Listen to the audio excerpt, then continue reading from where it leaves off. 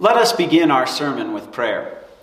King of glory, as we await the last day when you shall reveal your undeniable glory to all the world, we ask you to bless the words of today's sermon, that we may see your glory at Mount Sinai, in the manger, and hidden in our new life in you. Amen.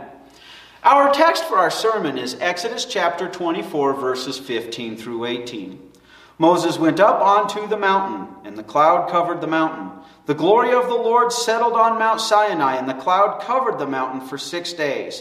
On the seventh day, the Lord called to Moses out of the middle of the cloud. The appearance of the glory of the Lord looked like a devouring fire on top of the mountain in the sight of the people of Israel. Moses entered into the middle of the cloud and climbed up the mountain. Moses was on the mountain 40 days and 40 nights. This is the word of our Lord. When the Lord led the Israelites out of Egypt, he went ahead of them, leading them in the pillar of a cloud by day and a pillar of fire by night. And so they see the glory of the Lord in that cloud and in that pillar of fire, but it's actually in Exodus chapter 16, verse 7, which was part of last week's sermon text, that term Kavod Adonai, the glory of the Lord, that's how the Jews pronounce it. We would say Kavod Yahweh. In that form, it's the first time it appears, and the next time it appears is in today's text. It appears when God is ratifying the covenant he had just made earlier with them about their being his people and his being their God, and we'll get into that here in a minute. And here, right before Moses enters that cloud, that Kavod Adonai, God has a feast, a fellowship meal with the elders to ratify that covenant. But we are told today that Kavod Adonai was like a devouring fire on top of the mountain. So our sermon theme for today, as we look for that coming glory of the Lord to be revealed in the last day, but hidden as it is revealed in the manger, our sermon theme is the glory of the Lord is revealed like a devouring fire. Now that's important for us to keep in mind, because that's some pretty scary stuff. See, God comes in that devouring fire, that Kavod Adonai is seen after God had made the covenant with the people. And in fact, God speaks the 10 commandments to them. Now it's going to be after Moses enters into the Kavod Adonai that he gives them the stone tablets, and we know the rest of that story. But God actually speaks them to the people. And when he speaks them, that cloud is there on top of the mountain, and there's thunder, and there's fire, and there's shaking, and it scares the people. We're told in Exodus 20, verses 18 through 20, which is before today's text, all the people saw and heard the thunder and the lightning and the sound of the ram's horn and the mountain smoking. The people saw and they trembled and stood far away. Then they said to Moses, "Speak with us yourself, and we will listen. But do not let God speak with us, or we will die." Moses said to the people, "Do not be afraid, for God has come to test you, so that you may always fear him, so that you do not sin." The people had been told they were not even to approach the mountain. They were not even to touch it, or they were to be stoned to death. But when God speaks those words of the 10 Commandments and the basics of the covenant, you do this and I'll do that and everything will be great. When he spoke all of those words to them, it shook and it was terrifying for the people. That's a reminder for us. Because therein is death. An unholy people. And everybody born since Adam and Eve, except for Jesus, are unholy. They cannot approach the Lord. The Lord is perfectly holy. Now, if you take water that's pure, and you mix just a little bit of rat poisoning in there, it's no longer pure water, is it? And when it comes to holiness, it's an all or nothing thing. One sin makes you unholy, and that's the end of the story. And if an unholy person is to approach God, his holiness will destroy them. And that shakes us to our core, doesn't it? Because the glory of the Lord is revealed like a devouring fire, devouring all that is not holy. And that puts an end to all of our excuses. If we want to sit there and complain, how can God expect? Boom! we're destroyed. If we think we can have shortcuts to the Lord, well, I'll do enough good to counterbalance the bad, it doesn't work. Any unholiness approaching the Lord is destroyed. And so our excuses are gone. Before I ever came to be a pastor, especially in Wyoming, this is kind of an outdoor playboy's paradise, if you can tolerate all the wind. And I heard it all the time, even when I was a kid going to church. I'll worship God in my own way. And what they mean is, I'm going to go camping, I'm going to go hunting, I'm going to go fishing. I'm not going to be in church. And when somebody says, you are staying away from the means of grace, then I'll claim this is how I worship God. But do you know what God is really being worshipped? It's not the true God, it's creation. And people who want to stand before the Lord, for example, on Judgment Day and say, well, Lord, I worshipped you just in my own way.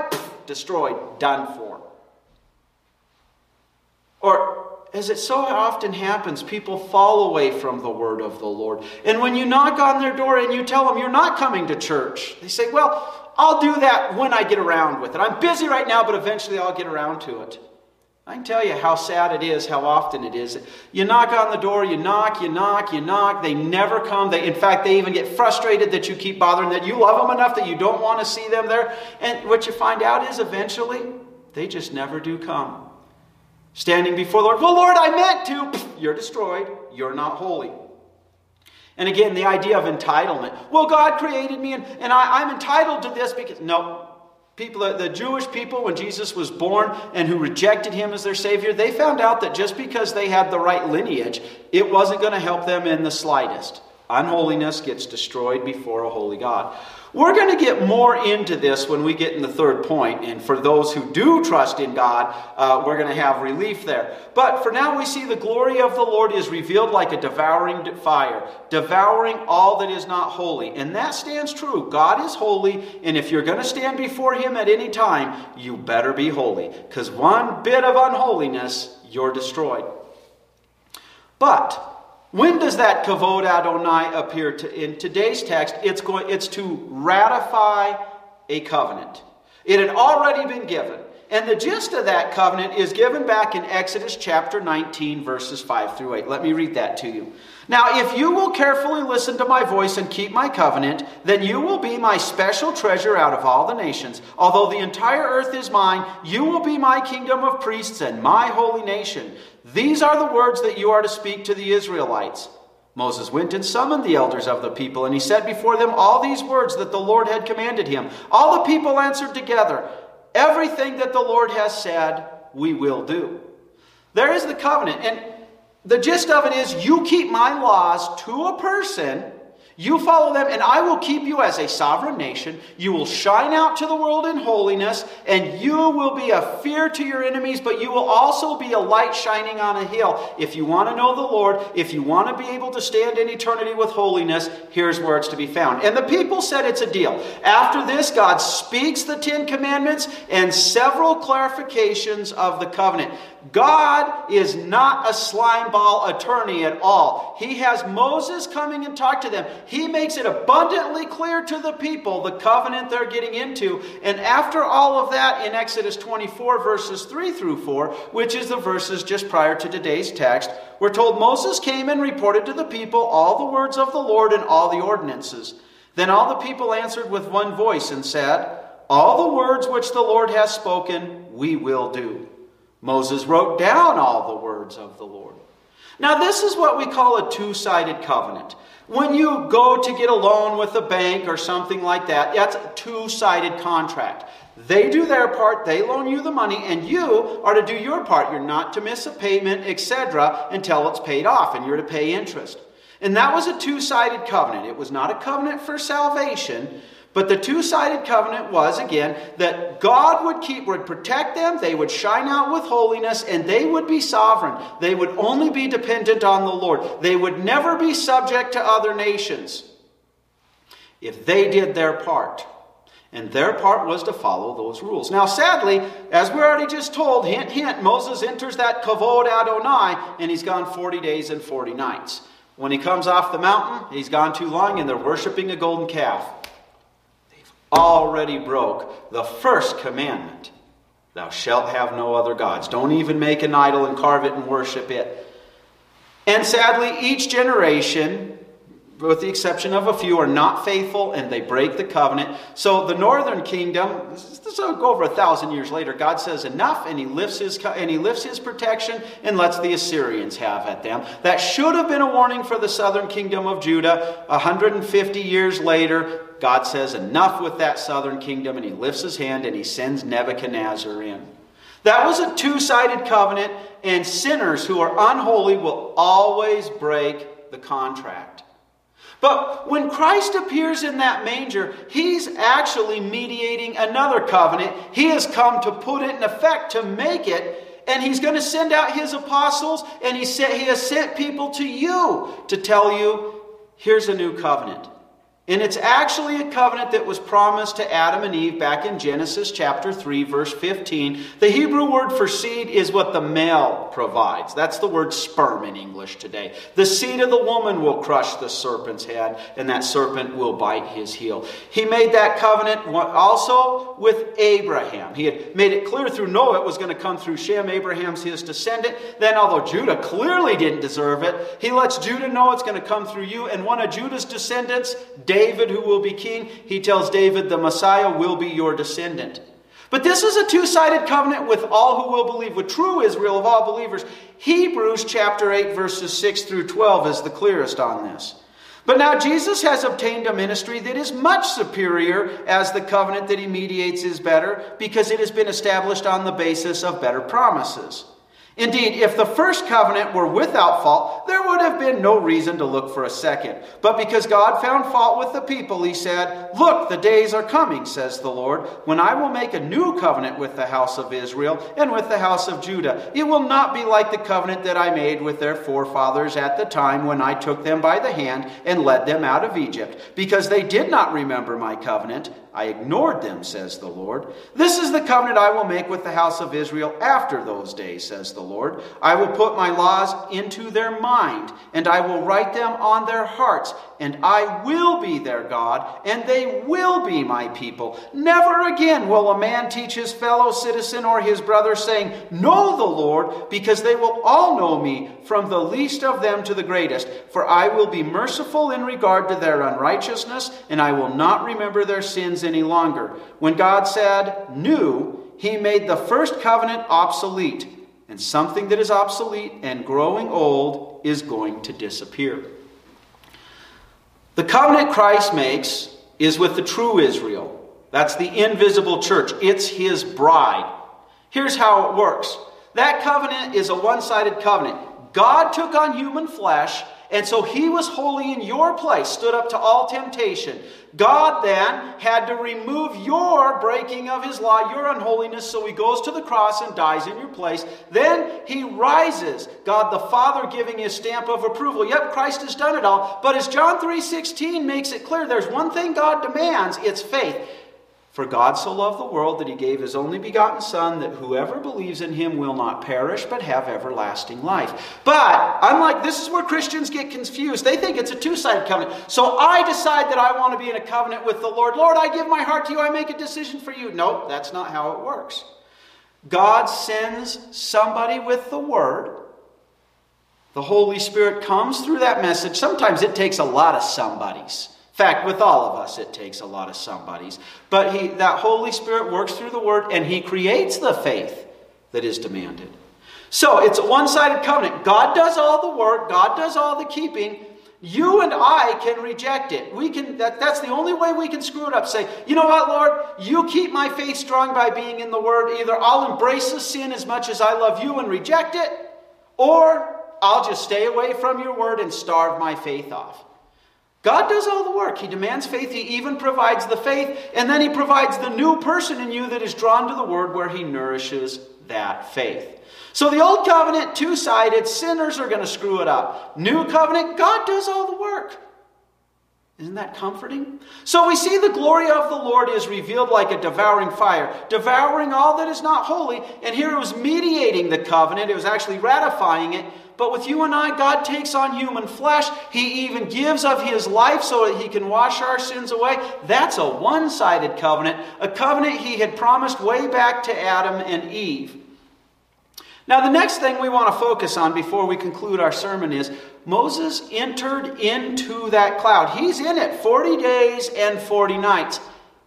And although that fire was a devouring fire that should kill sinners, and Moses was a sinner, remember, he even won't be allowed to enter the promised land because he's going to sin and screw up the word of the Lord when he was supposed to give the people grace, and instead he gave them law for whining about water. But God consecrates Moses and lets him approach. God must make Moses clean, neither devouring Moses.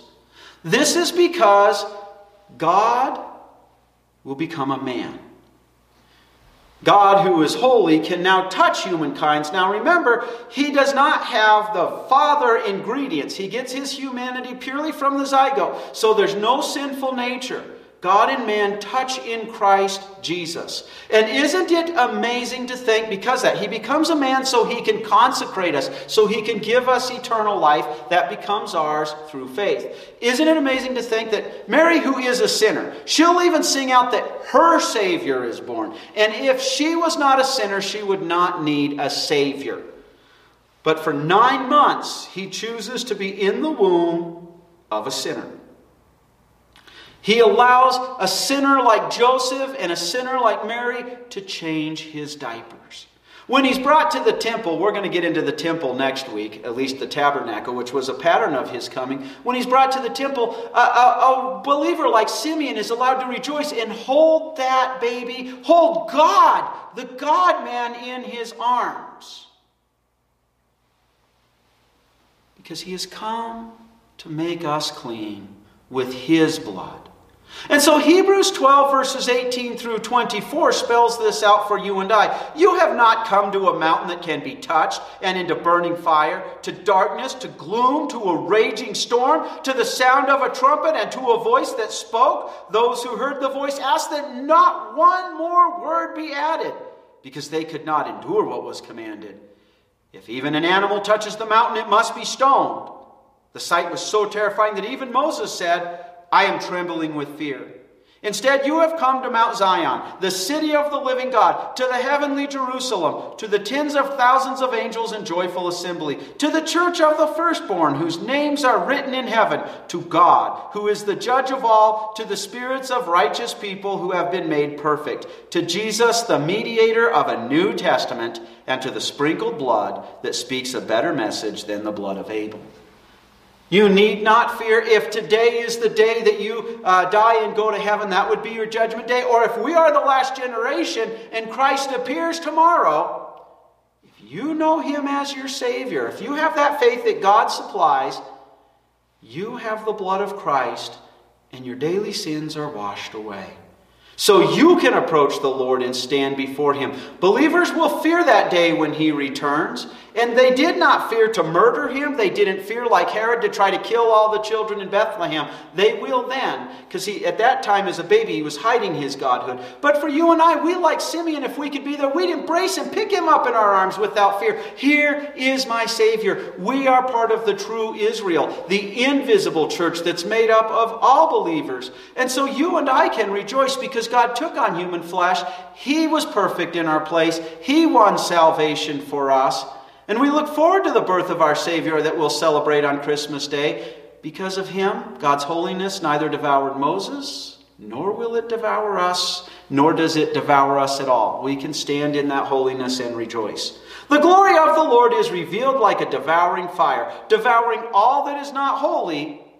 The glory of the Lord came that time at Mount Sinai to ratify a covenant, to mediate that covenant. And you and I, when the glory of the Lord came and was hidden in that baby Jesus through His adulthood, that was so that you and I could receive the one-sided covenant, the covenant of salvation. That's the gospel. And because of that, it neither devoured Moses nor us, for we have been made His children.